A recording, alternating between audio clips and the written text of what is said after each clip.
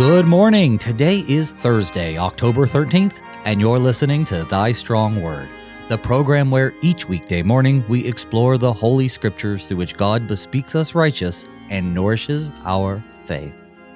I'm your host, Pastor Phil Boo of St. John Lutheran Church in Laverne, Minnesota. Thank you for listening and gathering around God's Word with us this morning, over the air, online, or on a podcast. I'm just glad to have you here. Settle in, open your hearts and your minds. We're about to begin. Thy Strong Word is underwritten by the Lutheran Heritage Foundation. See how they can help you in your outreach and how you can support them by visiting lhfmissions.org. I also invite you to email me at pastorboo@gmail.com with your questions and comments. Every Friday, I begin the show by pulling from the old listener email bag, so be sure to tune in for that. That email address again is pastorboo, PASTORBOOE @gmail.com. Well, brothers and sisters in Christ, we have come to the very last chapter of Paul's first letter to the Corinthians, and it has been a great study as we've stepped back in time to Corinth, Greece in 55 AD. We've looked through the world in the eyes of those early Christians. The Corinthian church was filled with problems and faced a society that was hostile to their faith, not unlike the church today. We are thankful that God inspired St. Paul to write this letter because it demonstrates his love for the Corinthians, but also for us, because we can learn from this epistle as what to avoid as we strive to put our faith in action.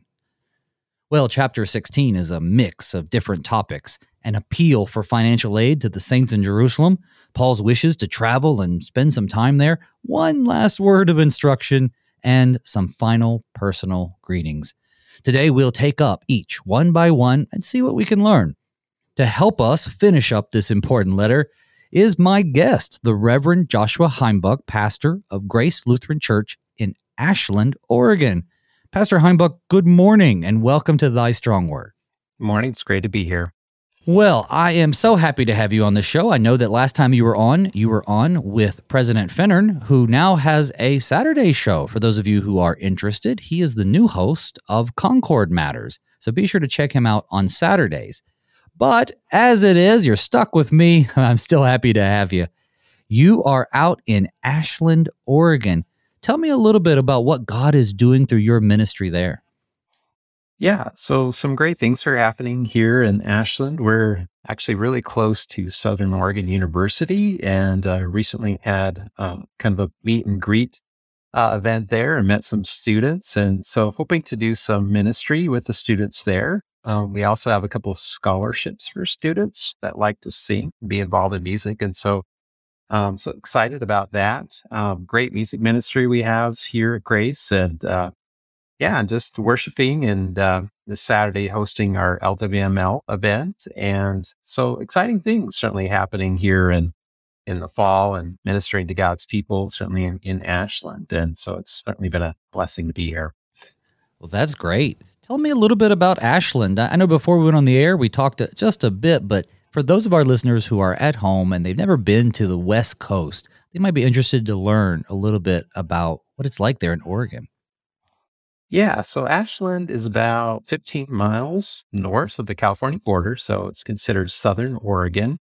We're in what's called the Rogue Valley, so the Rogue River kind of flows through there, and just a beautiful community nestled in the mountains, close to many different outdoor events. I mean, if you like to hike or bike, great place to do that, but also about 2.5 hours from the coast. So yeah, if you like outdoor events, it's a great place to be, but just beautiful place and just really, really loving it here. Well, I've seen some pictures of it online and it just looks amazing. In fact, it reminds me, well, except for your proximity to the coast, it reminds me a lot of my home in Western North Carolina, just with these beautiful mountains. And when fall hits, the fall colors on the trees, I'm sure you guys have that too. Oh, yeah. Yeah. It's going to be beautiful. I'm really looking forward to it. So it's our first fall here. And so we've had the other seasons and they've all certainly been beautiful in their own way, but definitely started to see a little bit of color here and there. And so exciting to be here in the fall, cool weather, and just a beautiful place. Well, that's wonderful. And I know God's going to do great work through you and through your congregation there. Hey, before we head into this text, I think it might be a good idea to begin with some prayer. And I invite you to start us off. Sounds good. Actually going to use Luther's prayer to receive the word today. So let us pray. Eternal God and Father of our Lord Jesus Christ, grant us your Holy Spirit, who writes the preached word into our hearts, so that we may receive and believe it, and be gladdened and comforted by it in eternity. Glorify your word in our hearts. Make it so bright and warm that we may find pleasure in it, and through your inspiration, think what is right, and by your power, fulfill the word for the sake of Jesus Christ, your Son, our Lord. Amen. Well, as I said at the top of the show, this text is divided pretty definitively in 4 different sections. So the way I'd like to do it is just start off by reading each section and us digging into it. But before I do that, is there any information you kind of want to catch us up with? Tell us where Paul has been. How have we gotten here? I know we're at the very end of the letter, so a lot of his arguments have now been concluded. But is there anything you want to maybe set the stage for us with? Definitely as I look at this, and particularly maybe the previous verses, I would say, like verse 58 of chapter 15, he ends that chapter with, he says, "Therefore, my beloved brothers, be steadfast, immovable, always abounding in the work of the Lord, knowing that the Lord, your labor is not in vain." And I think that sets the stage, at least for this section and this whole thing with the collection for the saints. And he really goes into this whole idea of basically what is the work of the Lord, and abounding certainly in love and being steadfast and immovable. And so I think that definitely sets the stage. And as you mentioned too, I think he's covered a lot of the conflicts that have taken place in First Corinthians, certainly a lot of that, and certainly controversy. And then he's just, I think, addressing this final issue, which is the needs of the saints, particularly in Jerusalem. Yeah, it's taken us several days, but we made our way through chapter 15, where he focused on the resurrection. A lot of just heavy gospel information towards the end of this letter. And it's so important because, well, he had been, and rightfully so, very heavy-handed in his correction of the Corinthians. And now here he is concluding his letter. And I love that. Yeah, that's that's right. 58. Be steadfast, immovable, always abounding in the work of the Lord. Because ultimately that's what it's about. Not just him hollering at them for not doing things perfectly, but rather his desire and love for them as a congregation that he planted, for them to abound in the Lord, to grow in their faith. And yeah, that's wonderful. Yeah. Well, I'll tell you what, let's just get started. I'm going to read chapter 16. The first 4 verses. I'll be reading from the English Standard Version. Now concerning the collection for the saints. As I directed the churches of Galatia, so you also are to do. On the first day of every week, each of you is to put something aside and store it up as he may prosper, so that there will be no collecting when I come. When I arrive, I will send those whom you accredit by letter to carry your gift to Jerusalem. If it seems advisable that I should go also, they will accompany me. All right, 4 short verses. Seems like he's responding to something they had asked about and something we know that Paul was passionate about. Help us understand that. What's going on? Yeah, so there was a famine essentially in Jerusalem. And so I think this is this request that he's wanting them to address and to provide for the needs of the saints there. And I think that's the context of it. And so he's asking them again about this collection for the saints, the beloved, as he directed to the churches also in Galatia. And he's also directing this to them as well. And in verse 2, he says, on the first day of every week, each of you is to put aside something and store it up as he may prosper. And so a couple things here, at least that I noticed, was the word Sabbath is used here in this text, or in the Greek, but it actually is referencing it in as the first day of every week.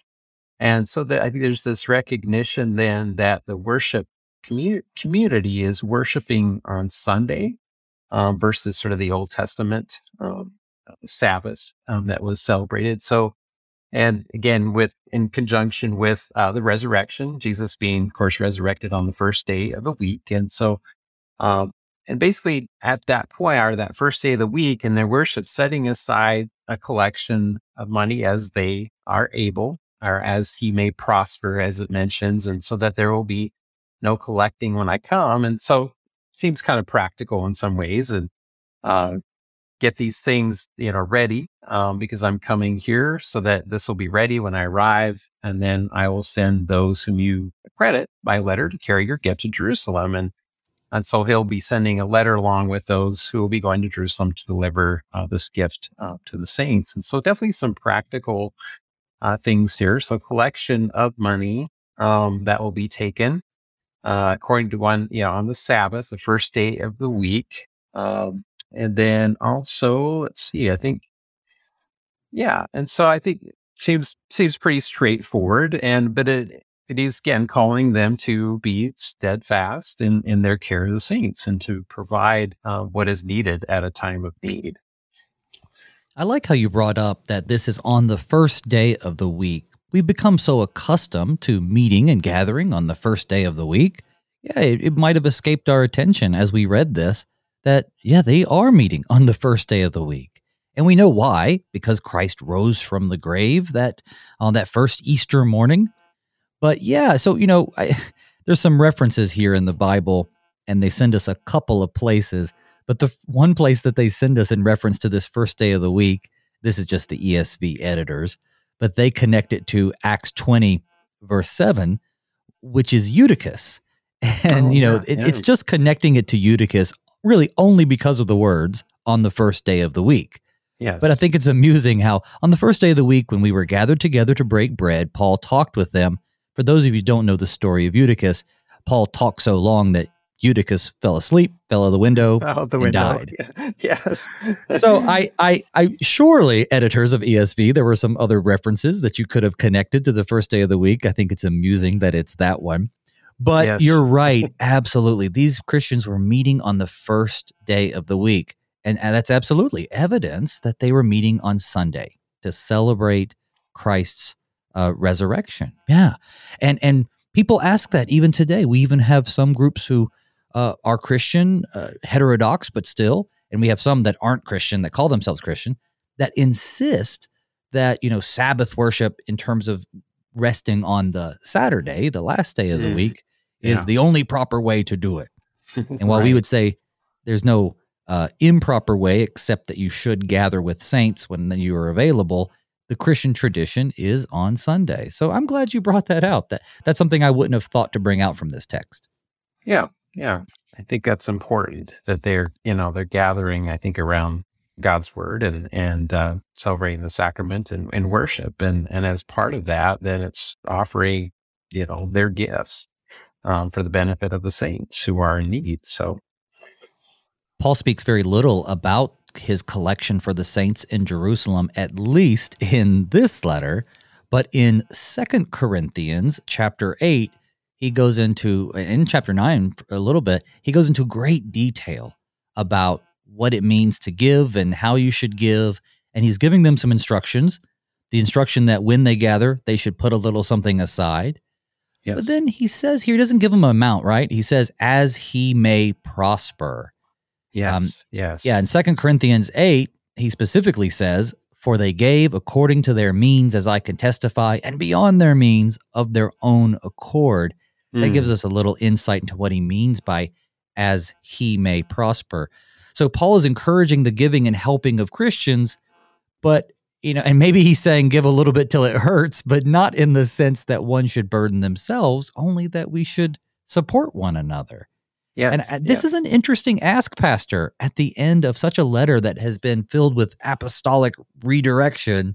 And he gives them this, I guess, opportunity to show and demonstrate their faith for other Christians, because one of the problems within the Corinthian church was their self-centeredness. So I think it's fascinating that in his greetings, he gives them this opportunity. Yes, exactly. Something else I noted here was that he's basically telling them to set aside a portion of their income. It's not like a specific, like a tithe or 10% amount. And that was kind of something I read in kind of one of the commentaries. And so it's just this portion, not the entire amount either, but yeah, what they could give, what they are able to give or to get along essentially well or prosper or succeed, I guess is kind of the idea there. But so I thought that was kind of another interesting point. It's not necessarily this required, like in the Old Testament, the 10% or the tithe. It's just what people are able to give in their generosity and helping the saints. Yeah. Well, I don't know about you, Pastor, but whenever I visit, say, a shut-in, and they say, "Oh, here, take this money back to the church with you," I never really feel super comfortable doing that. No, I don't either. And I sometimes I share this with them, especially if they've got the sense that I'm not comfortable. And I tell them the truth. I say, well, in this day and age, there are people out there who think that the churches are just here to fleece older people or to fleece people out of their money. And if you have unbelieving children or unbelieving neighbors, and they think, oh, he's just there. So my point is, that being uncomfortable with doing that comes from both the world's desire to attack us, but also our desire to be above reproach. Well, it seems here, even in these first 4 verses, Paul teaches us something a little bit about that too, because he talks about, "I will send those whom you accredit by letter." Yes, I'll give some apostolic approval that they'll carry your gift. And then verse 4 says, well, if you really want me to go, or if I have to go, or if you think I should go, they're going to accompany me. Isn't that kind of interesting, Pastor? I think that is interesting. And I think that, I think it's a really good point. And I do feel the same way. I'm not very comfortable with carrying back, somebody's donation. If I need to do that, but I would, I guess, for example, if like the offering that's up on the altar on Sunday, I feel more comfortable if one of the ushers or one of our lay ministers or somebody else comes up and takes care of that rather than me. And it's just and I think that's maybe what Paul is getting at here, like you said, and having somebody else do this, then that makes sense. Well, anything else you think that we can, get out of this passage? I think it's quite a bit out of 4 little verses, but anything else we can torture this passage for to get it to confess? I don't think so. Looking at this, Phil, is kind of these last few verses. It's like, okay, at first it's like, seems kind of like practical things. And it's like, okay, how much could I really get out of this? And then, but then you start to dig into a little bit, like, okay, there's actually some little details here that didn't even really realize. So, but I think we covered it pretty well, I think. This is going to be a horrible misquote, but I think it was C.S. Lewis who said that the Bible was shallow enough for a child to wade in, but deep enough where an adult would never reach the bottom. Yeah, I think that sounds about right. Yeah, sounds like something he'd say. All right, well, I'm going to read the next set of verses. This is verses 5 through 11, and this is regarding his plans to visit them. Okay.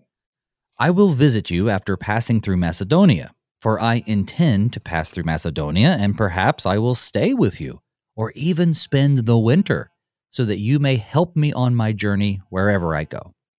For I do not want to see you now just in passing. Now I hope to spend some time with you if the Lord permits, but I will stay in Ephesus until Pentecost, for a wide door for effective work has been opened to me, and there are many adversaries. When Timothy comes, see that you put him at ease among you, for he is doing the work of the Lord as I am. So let no one despise him. Help him on his way in peace, that he may return to me, for I am expecting him with the brothers." Another fairly simple at the end of the letter, almost an afterthought. Hey, I'm going to come visit you. Here's some information. But still, I think deep with some insight into the fact that this is, real stuff, real people and real time in history. We hear about Timothy. Here's some real places on the map. And it's fascinating. Start us off. So there's kind of a sense that he is continuously traveling, or kind of I am traveling, or kind of this future connotation. So I plan to travel through Macedonia. And so, yeah, so he's traveling. And so early can be an early misunderstanding of this nature of this present tense. So, but it is, yeah, this idea I'm traveling. So I'm traveling through Macedonia. So, I mean, these are particular places that he plans to tend to pass through Macedonia. Perhaps, he's well, maybe I'll stay with you and spend the winter, so that you may help me on my journey or wherever I go. Because during winter, it was certainly difficult to travel various places, or at least if you were traveling by ship, and things could be pretty dicey. So, so there's some practical things here, taking into account the time of year and kind of when he's traveling, and that he may need to stop in. We certainly do that. So just in passing, but again, he's expressing here, though, I hope to spend some time with you.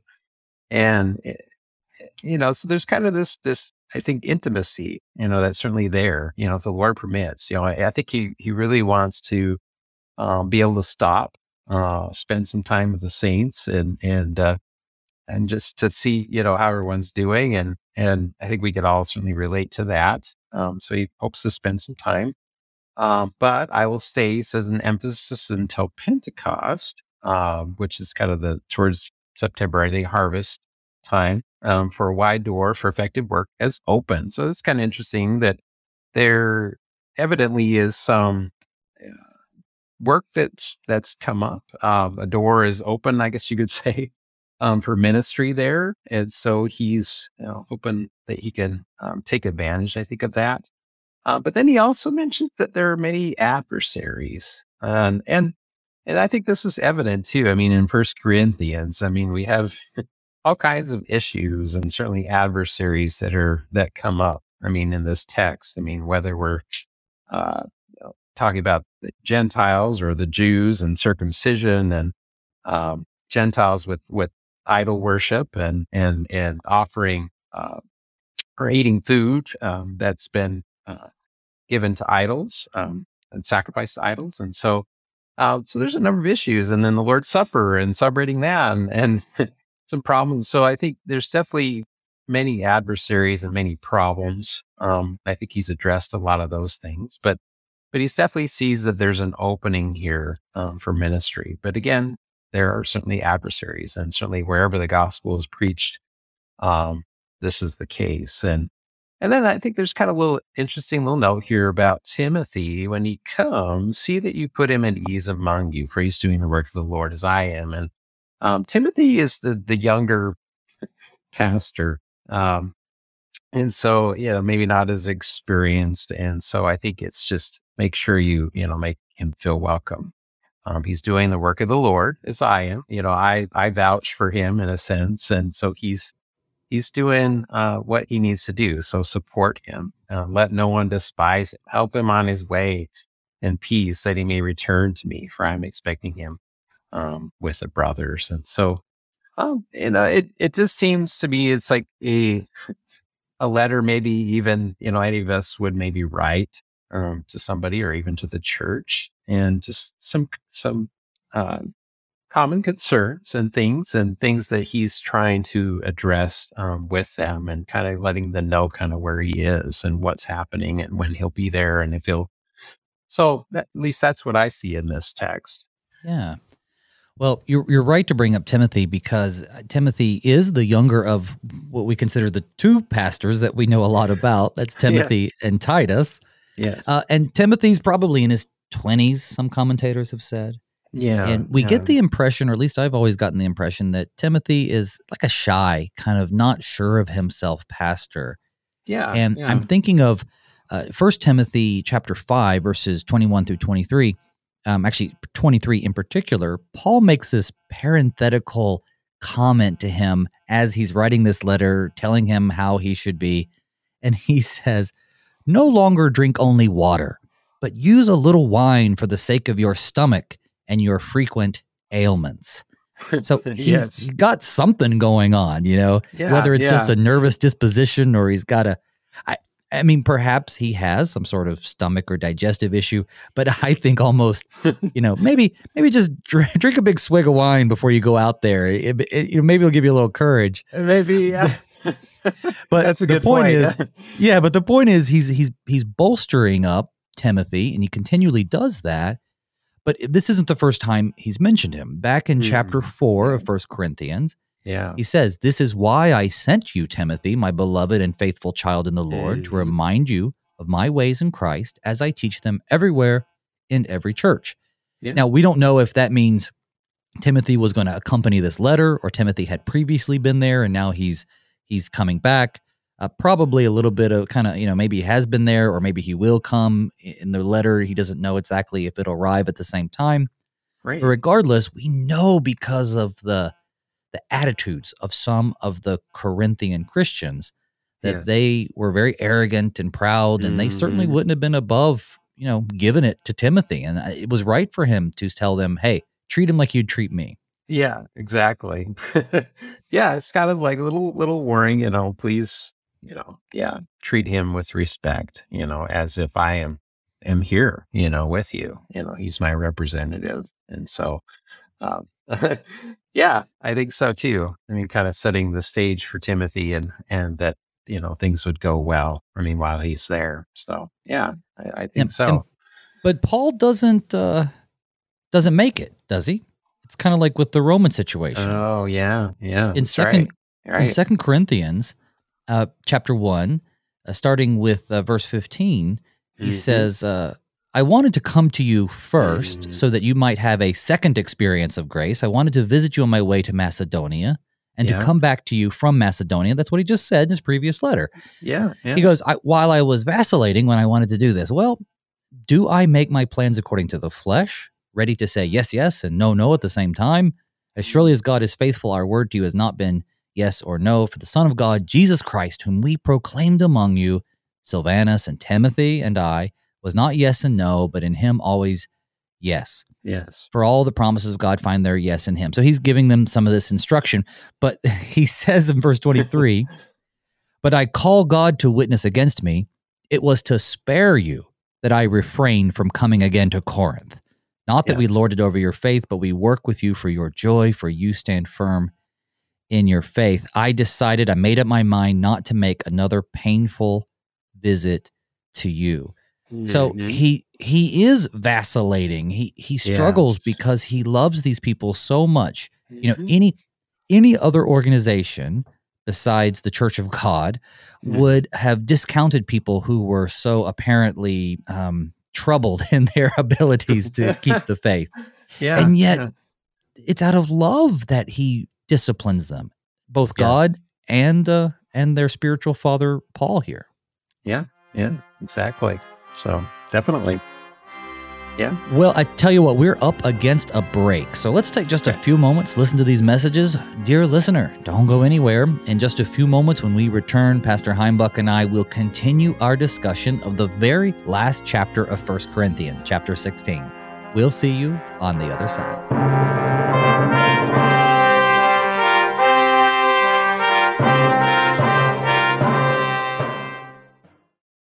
This is the voice of a mother in the faraway country of Georgia, reading to her 6-month-old son about Jesus from a Bible storybook written in the Georgian language. The child's Bible was given to her by the Lutheran Heritage Foundation, and the Holy Spirit is working powerfully through your support of LHF to make events like these happen every day. Help another family learn of the Savior. Learn how at lhfmissions.org.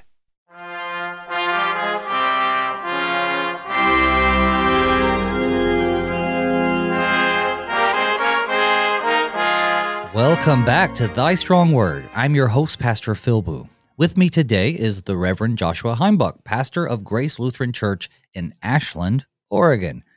Now, Pastor, before the break, I think we were pretty much toward the end of talking about Paul's plans to travel and visit them, and some of those plans had been disruptive by the time we get to the beginning of his next letter.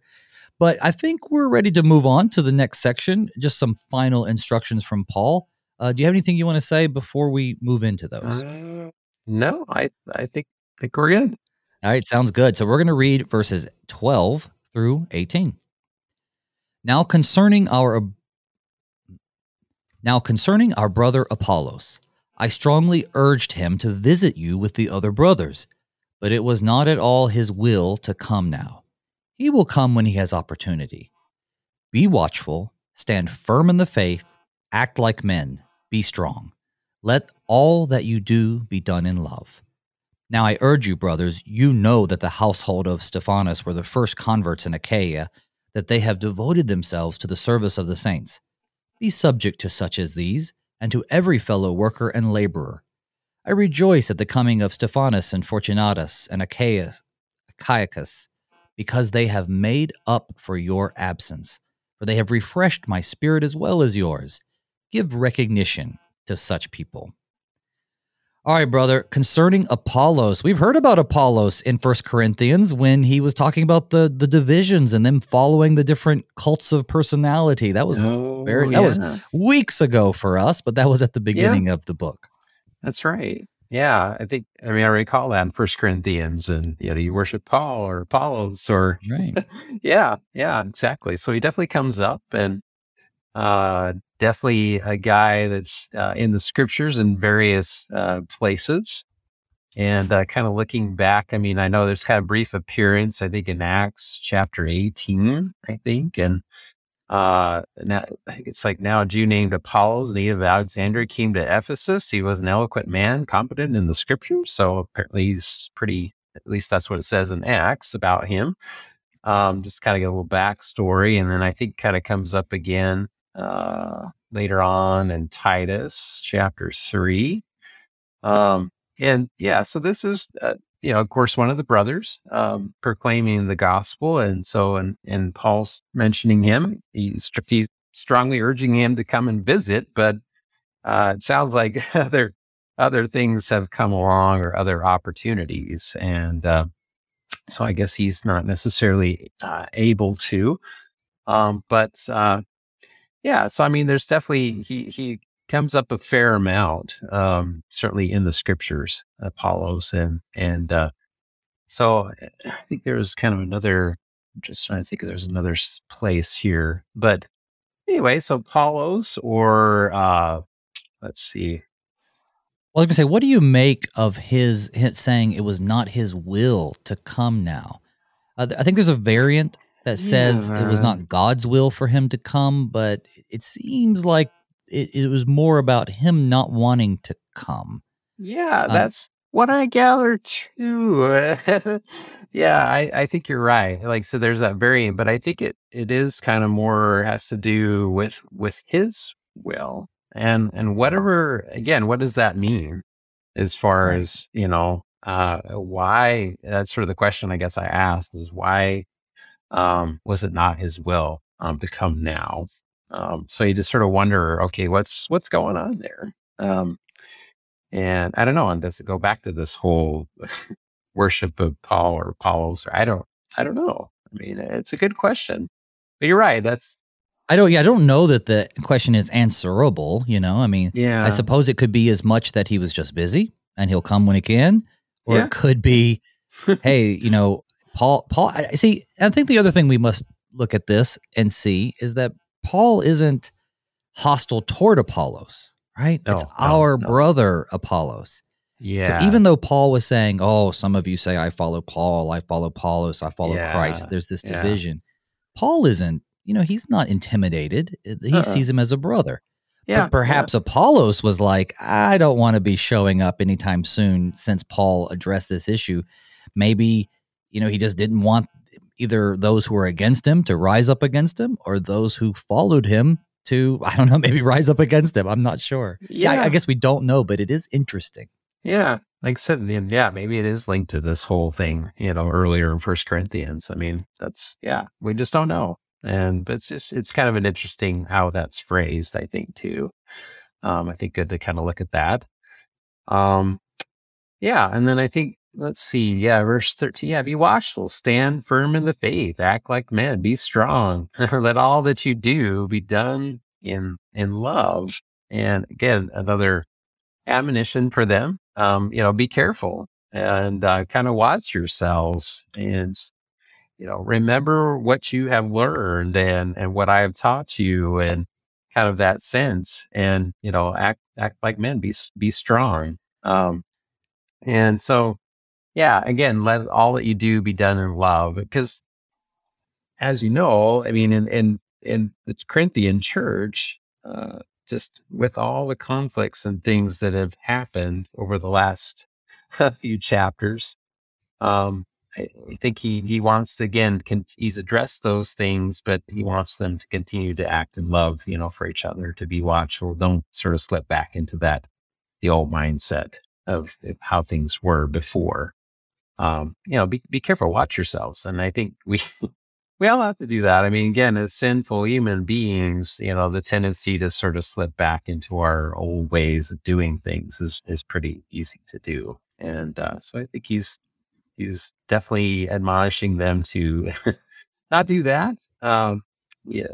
And he says, I urge you, brothers, that the household of Stephanus were the first converts. So he's kind of mentioning this first household and that they have devoted themselves to the service of the saints, be subject to those as these, and to every fellow worker and laborer. And seems like it's kind of a similar thing with Timothy that be subject to them as well. They are fellow laborers. Maybe it's not necessarily me, but if they're a believer, a follower of Christ, then they are laboring alongside with you. It's not like they're against you, and so he says, I rejoice at the coming of Stephanus and Fortunus and Achaeus, but because they have made up for your absence, for they refreshed my spirit as well as yours. Give recognition to such people.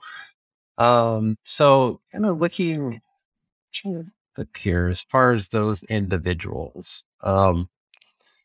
Okay, yeah. So I think this goes, let's see, I guess Stephanus, at least looking at this, was a Gentile convert, apparently, and prominent member of the Corinthian church. Apparently, is at least kind of what I see here in commentary.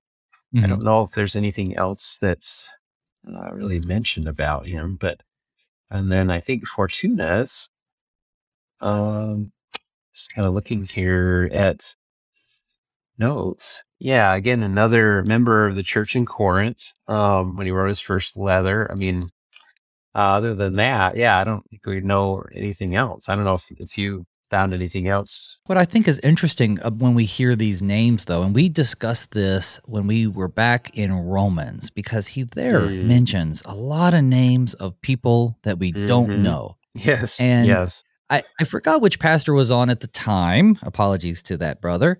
But one of the things we concluded, or at least came to the conclusion of, is that the beautiful thing about it is here are names who, except for their mention here in 1 Corinthians and maybe a spattering elsewhere, are lost to history. We don't know anything else about them besides what we can infer from the fact that they were mentioned. Yeah. And yet, these simple people, ordinary people, are mentioned in the pages of Scripture, not because of their amazing things that they had done, but it's as a reminder that God knows who they are. We don't know the full story of Stephanus or Fortunatus or Achaicus, but God does, and he used them in that time and that place, and Paul certainly appreciated their service, and he mentions them. And our names are most likely, if not almost certainly, are going to be lost to history. 2,000 years from now, nobody's going to remember Pastor Heimbuck or Pastor Boo. but in this day and age, if God will deign to use us, then hopefully we can be of some impact to our neighbor. And that's what I think is beautiful sometimes when we run into names that we don't know a lot about.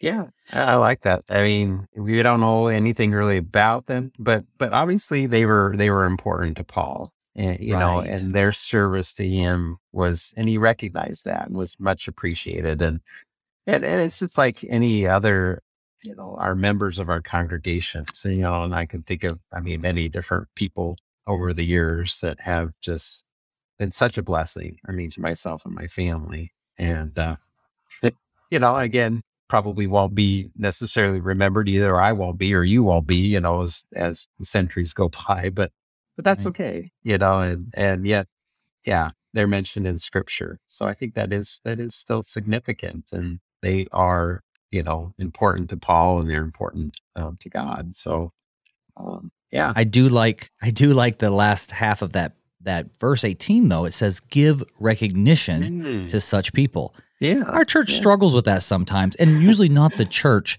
but the people themselves struggle with it. So Yeah. someone does something and maybe they contribute in some great way, and I'm not just talking about money, but maybe it is money, or maybe they contribute in some great gift of their talent or time, and you go, "Well, I want to thank you," even if it's something simple. "I want to thank you in the bulletin." "Oh, no, I don't want my name out there. I want it to all be anonymous." And that's Yes. fine. That's their choice. But don't do Yes. that out of some sort of false piety. Let us recognize what God is doing through you. Yeah. Yeah. And Paul right here, and here is a sedes doctrina. Here's a seed of doctrine for how we Mm, should treat people who are doing well in the faith. There's absolutely yeah. nothing wrong with it. No. Yeah. Just taking the time to recognize that and what they have done, I think is just so, so important. But yeah, I've run into many people like that. They sort of work behind the scenes. You don't see them. But then certain things get done, and it's like, I know exactly who did that. Right. Right. And they don't really want to be recognized, but it sure is a blessing. Well, and I should correct myself. I know it's not always false piety. Sometimes they just genuinely want to be behind the scenes. Sure. But either Yeah. way, we're encouraged to celebrate those people. Yeah. Because that then will encourage others. Either they might go, "Oh, wow, that's a way I could serve," or they might just, be very moved and appreciative.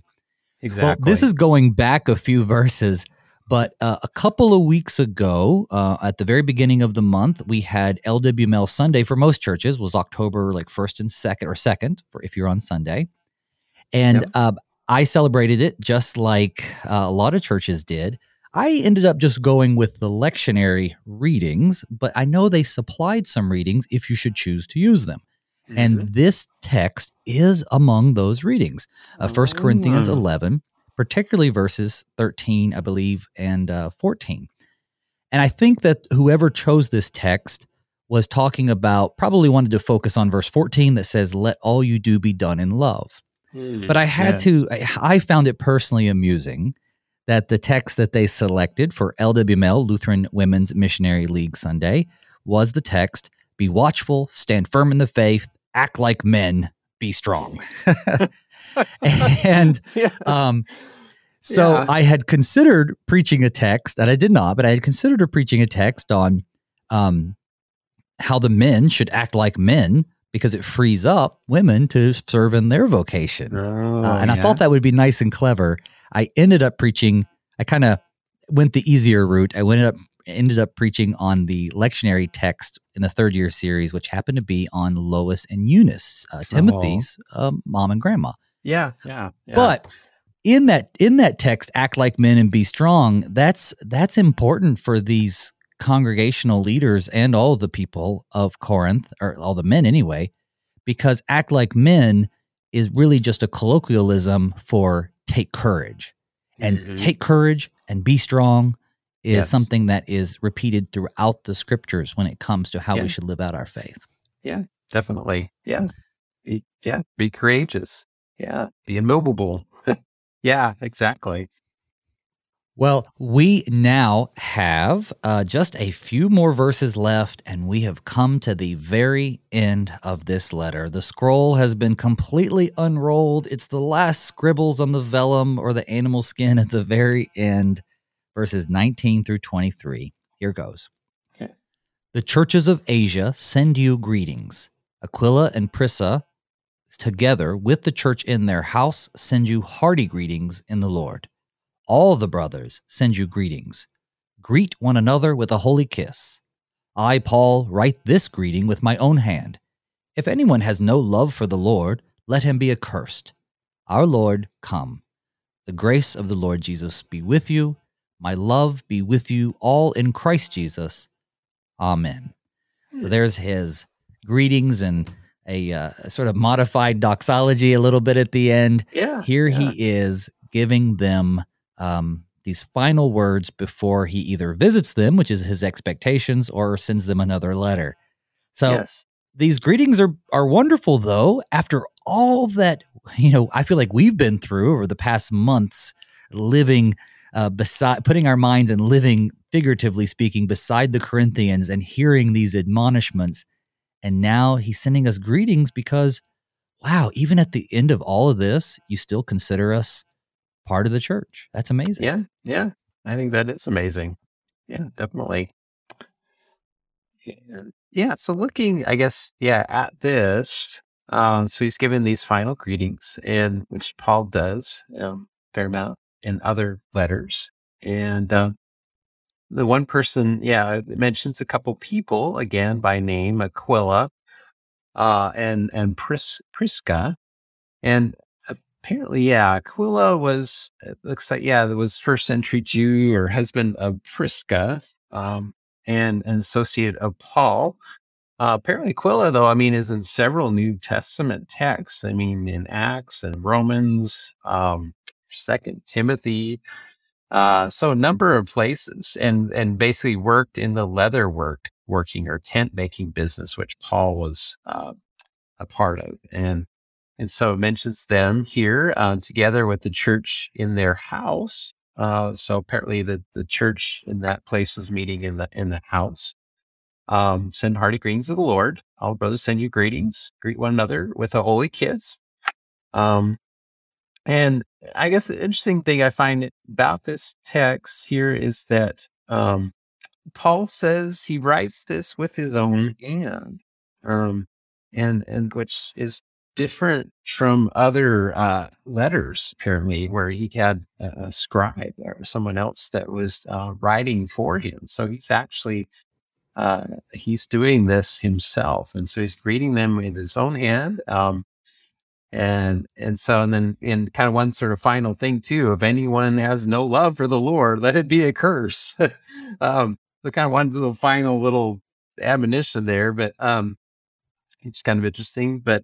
And then that whole thing with, our Lord come, and it reminds me of in Revelation, with that prayer, come Lord Jesus, that the Lord would come. And I think it's still, the prayer of the church today that the Lord would come, in our lifetime at some point, and take us to be certainly home with him and restore all things. And I think kind of a similar thing. And then there's that, like I said, the apostolic greeting, kind of a little bit different than others, but very similar.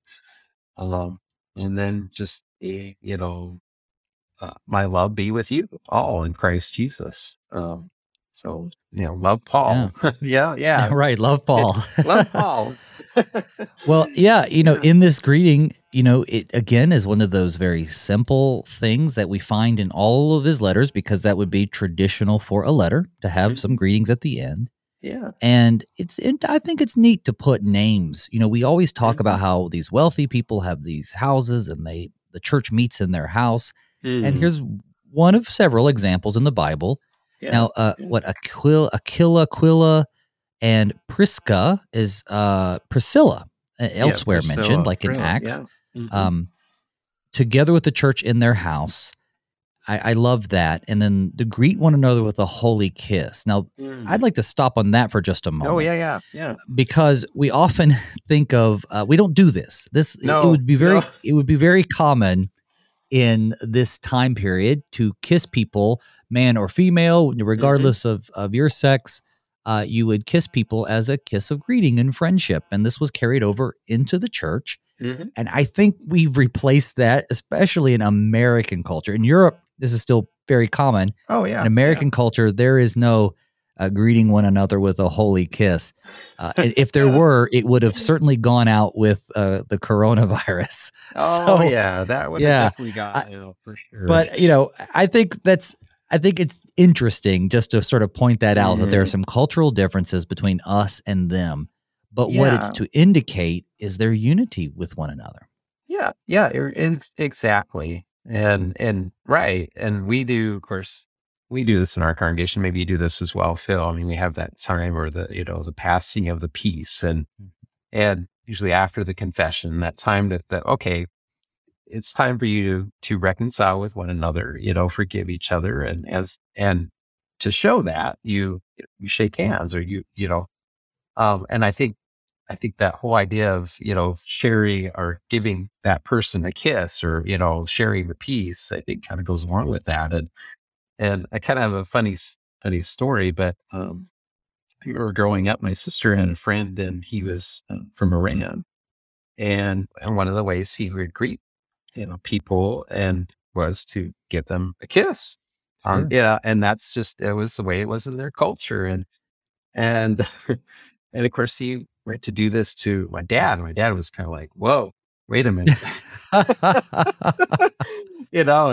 But this is how we first met him, and we didn't really know him very well, but then we got to know him really well, and he became, a good family friend. And then, like, my dad was like, okay, and I think he was leaving or going away to school, and he was saying goodbye. And my dad's like, oh, yeah, it's okay. I kind of learned, okay, this is part of his culture, and that was okay. But in some cultures, yeah, that's pretty common. And I think in this case here, and like you said, it's not something we do in America, especially sort of with COVID and other things. But now I have to ask though, was this kiss like on the cheek, like a European kind of like kiss on each cheek sort of thing? Yeah, it was on the cheek. I think he kissed him kind of on both cheeks. And and that was just, the way of greeting somebody, and showing respect, and or saying hello. And it's just, I kind of chuckle about it. Yeah, for sure. Years later, but it was different. I mean, at first, but then it's like, oh, okay. This is how he does things in his culture. And for him to do that, it's just a sign of, respect and greeting. And that's, perfectly normal. So, yeah. Well, as you already pointed out, it's also neat that Paul took the pen from whoever was inscribing this for him to write, at least this one section, this one word, or maybe this one paragraph or whatever. But we know at least a small part of this he writes with his own hand. Yes, which would be amazing if we had the original autographs of these texts so that we could see Paul's handwriting just for relic value. Oh, yeah. But he does this elsewhere, as you also pointed out. He does this elsewhere. In Colossians, he says, Paul, write this greeting with my own hand. Yes. In 2 Thessalonians, he says the same thing, word for word. Yeah. In Galatians, it's a little different. He says, see with what large letters I'm writing you with my own hand. There he's a little hawked off, and he's wanting them to know. Right, yeah. And then in Philemon, he does the same thing, and there it was more of a pledge to repay any debt that Onesimus owed to Philemon. But it's, we forget, I think, because we have these English Bibles and we don't think about how they transmitted language back then. Sometimes we forget that epistles are letters. They're not just part of a big book.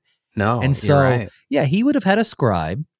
And as we discussed at the very top, very, very beginning when we started this topic, that Paul may have had some eyesight issues or some other issues, but regardless of what they were, he didn't write his own letters. So when he takes up his pen at the end, it's a very neat personal touch. And then our Lord, come. That is a transliteration of Greek, Maranatha. Right. Yes. And that I think is just, it's like a saying, probably something that they would have been, something that had been common to them. Like we might say, Amen, or Lord have mercy, or something like Lord, that. come. Yeah, they're going around saying, oh, the Lord come. And that's what he says. And as you rightfully pointed out, that's the prayer of our church. Yes. The Bible, the way we've assembled the Bible anyway, the last book is Revelation with that same message. Come, Lord Jesus. Yeah. Well, we're toward the end of our time together. Is there anything else you want to throw out there before we finish up today? I I can't think of anything else. Yeah. You know, for those listeners at home, you have to understand that, it takes some work to dig out, God's teaching from such a practical and fairly simple text. But Yes. isn't it amazing what we can see and find when we dig in? So I commend Pastor Heimbuch for taking on this text, and I thank him for joining us this morning. Pastor, thank you for being on the show. I look forward to having you back. Yeah, thanks. It's been great to be here. And thank you too, dear listener, for tuning in to Thy Strong Word. I've been your host, Pastor Phil Booe. Tune in tomorrow, Friday, as we begin a brand new topic. We are diving into the Old Testament book of Daniel. We'll also dip into the listener mailbag, so listen for that.